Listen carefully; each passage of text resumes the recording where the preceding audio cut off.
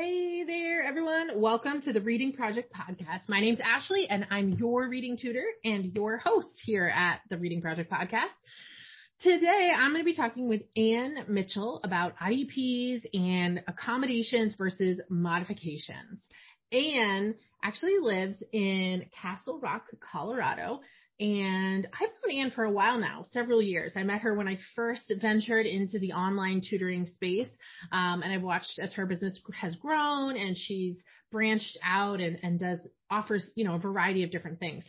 But one of the reasons I wanted to have her on was because she has been able to take some training around consulting and helping families navigate the IEP process.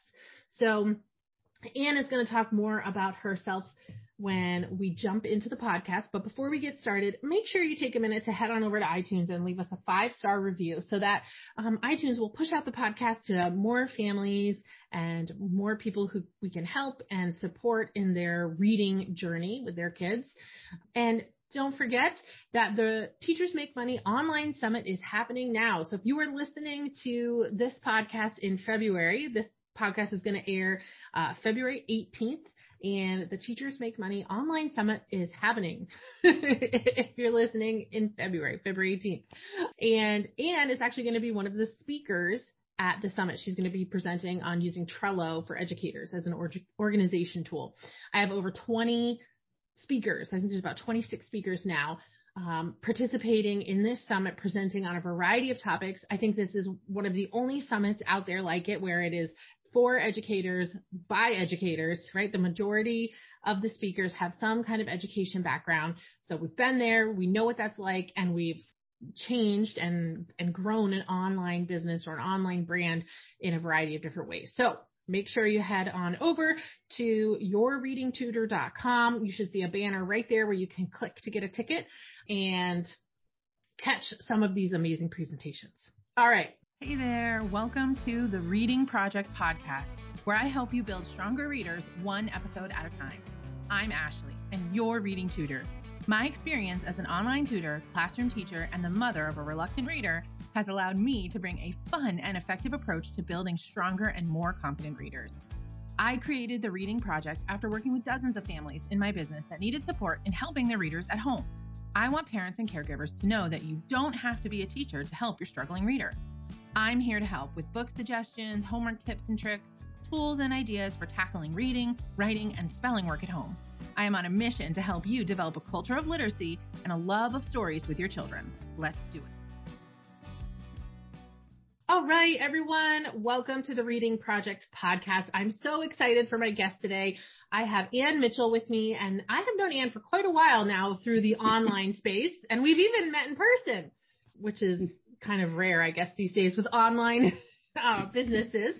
So welcome, Ann, and thank you so much for being here today. Well, thank you for inviting me. I'm excited to join you today. Awesome. All right. Well, we're going to jump right in, and let's talk a little bit about your educational background and sort of what you're doing in the literacy world today. Okay. Well, I'm a mom of 4 grown kids, but when they were little, I actually had a son and daughter and then doubled our pleasure and had twins. The twins had their own little language going on. So they ended up being in a preschool for kids with disabilities. And because of their little twin language, they had speech therapy services. So during that time is when I fell in love with special education and chose to go back to school, become a special educator. And I actually taught for a few years in Colorado. And then one of the twins ended up struggling in middle school with emotional disabilities. So she went back on an IEP, and I decided to stay home and start tutoring. So I tutored in the library and at my clients' homes and everywhere around town. And I'm thinking, driving is a waste of time. And I wanted to see more kids. So I chose to, in 2017, I chose to go straight online. Everything was online. So now I tutor homeschoolers during the daytime. And then I have a couple after school hours. So that's what I do. I'm a reading tutor, Castle Rock online reading tutor. Yeah, that's great. And I know in the last year or two, you have really focused some of your professional development on IEP consulting and helping families navigate that process, right? Yeah. My Orton Gillingham training and working with kids with dyslexia, many of those, not all, but many of them have or are placed on an IEP. So it helps me kind of tie the two things together. Being a special educator, a parent, a child with my own child used to be on an IEP. So it's kind of on both sides of the fence. So I decided to go ahead and help parents if they need any suggestions with the IEP process or any kind of goals or what next steps are. Yeah. Okay. So if someone is listening right now and they have no idea what an IEP is, could you help explain it briefly for us? An IEP is an individualized education plan, and it is a federally based program. So it's like the federal government sends funds to the states, and every state is different. I'm in Colorado. North Carolina might have different rules, the way their schools are run. I know some states give funding to homeschoolers that are struggling with or are placed on an IEP. So Colorado doesn't do that. But an IEP mostly is to prepare children for employment, independent living, and future education. And it provides free and appropriate education for every child. So if you hear FAPE, there's a lot of acronyms in the IEP world. So yes. I think in the teacher world, right, we have our own lingo and acronyms. And that's part of what we do here at the Reading Project is sort of helping to, help provide clarity for parents and caregivers around what all these terms really mean. Yeah. Thank you. Exactly. Sure. So a big part of the special ed conversation, I feel like, is modifications and accommodations. And that's definitely part of the conversation around IEPs as well. So can you help explain what is the difference between a modification and an accommodation? Well, they're easily mixed up. An accommodation allows students to learn the same material as their peers. So like, for example, spell check like one of the students I work for, they use Speechify, which is an app on your phone. They take a picture and then it can read it to them. So it's like a text-to-speech kind of program. So that will allow the student, like in middle school, with all those science vocabulary words, to learn the same material as their peers. So that's an accommodation. A modification would change what the student is learning, like less material, less homework. I'm thinking of maybe a spelling test that that the classroom is working on has 20 words on it. They are allowed to get maybe 10 words, or their words are based on Orton Gillingham or one kind of pattern that they're learning, something like that. So, accommodation lets them learn what everyone else, and a modification is modifying the curriculum. Right. And I'm thinking of even episode 17, where I had Katie LaRue come on, and she was talking about assistive technology for students. And that's largely an accommodation, right? Assistive technology. So if you're interested in more examples of what accommodations might look like, you can definitely check out that episode. That's episode 17. So I thought that was a really good episode. And we talked a lot about some specific accommodations. So different apps or tools, things we can use to help students access the curriculum. Yeah, right. Yep. And then modifications, I really love how you put it, how you said that's really changing the requirements. It's changing what the student has to do, has to complete. Yeah. So how do they fit in an IEP? Are they both part of an IEP for most students?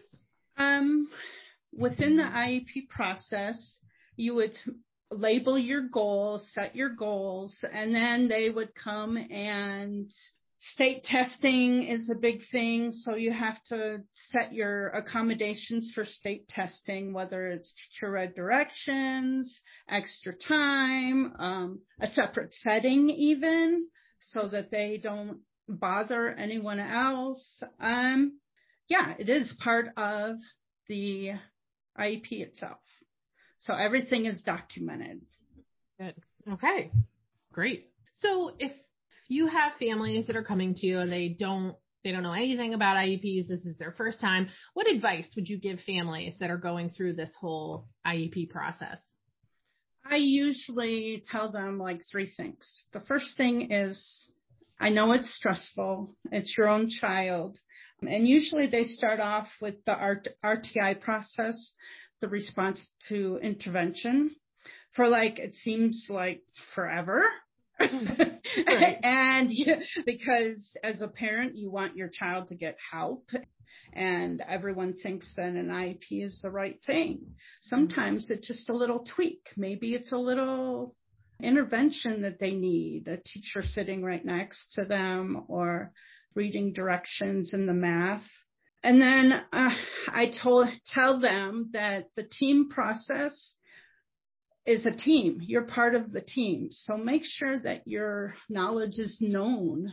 You're with your child.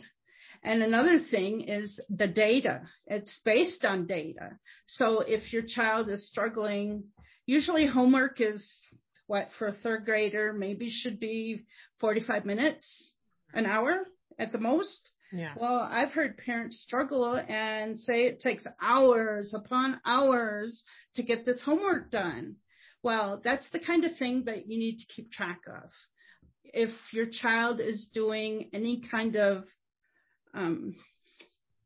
we're looking into equine therapy for my grandson and that kind of thing. If any kind of therapy, tutoring even, if they have tutoring twice a week for 30 minutes, make sure you document that. And then when you go to the meeting at school, then you'll have all these, well, she gets help with this, and that way they know how much time maybe they need on the IEP. I think you said the first one, it could be really stressful for parents, right? So Yeah. like, it is hard. Like that's part of, unfortunately, right, it is part of the journey. That number one that you talked about, how it can take time. Like it can take longer than you maybe want as a parent to get to that IEP part. I hear that a lot with my one-on-one tutoring clients. If they're going through that process, just feeling like, we have to do this intervention for this amount of time and then come back and look at that. And is it working? And then we tweak it again. And I know that part can be really hard for families. So I think that's a really good point. Like that is the way it is across the board. Like you're not being picked on. Like it's not just your family who has to wait a long time. Right. Yep. And that being part of the team. So, we're all about empowering families and empowering parents to feel like they can speak up and have a voice in this process and be hands-on with their child's education because, parents, like you said, parents know their student, they know their child best and they see them in a different way than a teacher, in a different setting. So that's important. Right. And then keeping track of some of the different data points you talked about, like, is your child taking longer than expected to do their homework? Yep. That's great. Awesome. Well, this has been fantastic. All right. So I always ask my guests, what is your favorite children's book, either from your childhood, or it could be the book you're using right now with your own students or with your grandson. Just like to talk about books at the end. I think my favorite book is The Secret Garden.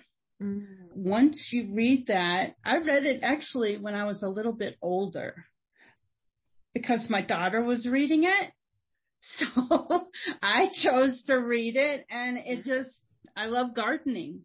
So that I could just visualize as I was reading that secret garden. I wish I had one. Yeah, absolutely. I think you're the second guest I've had to say that's one of their all-time favorite books. Good. It is a really good one. And that's interesting to read. Like, I remember reading it when I was younger and then listening to it again with Michael and just picking up on a lot of the more like adult themes and that I didn't notice the first time I read it. So it definitely brought up a lot of good conversations for sure. Yeah. So awesome. Well, thank you so much, Anne, for being here today. Where can people find you on social media if they want to follow along and learn from you? I'm on Instagram and Facebook. I also have a website, Castle Rock Online Reading Tutor, and that's across all three. And also YouTube. Great. Awesome. And if you are listening and you happen to be an educator, make sure that you catch the Teachers Make Money Online Summit because Anne is going to be speaking on Trello, using Trello as an organizational tool for educators. So. Yep, that's right. All right. Thank you so much, Anne. Sure. Thank you for inviting me. Let's go. All right. I just got done talking with Anne Mitchell, and she gave us some really good examples and some clarity around what is the IEP. So here are my top takeaways today. IEP stands for Individual Education Plan. If you're unfamiliar with that, it is a federal program. Most schools get funding, and the different guidelines for creating the IEPs, those could be a little bit different. I'm from state to state, like what that process, what it all looks like. So depending on where you are when you're listening to this, you want to make sure that you check on your state and see what's unique about the IEP process where you live. I loved when we talked about the difference between modifications and accommodations, because I think a lot of families hear these terms and they don't necessarily know what they mean. And it can be really confusing and leave parents feeling super overwhelmed. So an accommodation allows students to learn the same materials that their peers are learning. So it's some kind of a tool that helps them navigate their curriculum, right? It gives them access. So you can actually go back and listen to episode 17 where I had Katie LaRue on, and we talked about assistive technology and some specific accommodations that allow children to access the curriculum. So that sort of explains accommodation, I think, a little bit better. And then modification really is a change in what the student is learning or how much, like if it's a volume thing. I think Anne mentioned spelling tests. So if everybody's doing 20 spelling words and your student is doing 10, that is a modification. So it's a change to the curriculum or the expectation for your child to help them, right? To help meet their needs. Often there are accommodations around testing in an IEP. So it might be extra time or a different environment to take the test in. So I hope that helps clear up the difference between accommodations and modifications. Make sure you listen to Anne where she talks about her advice for families navigating this process. All right. Thank you so much for listening. And until next time, keep reading.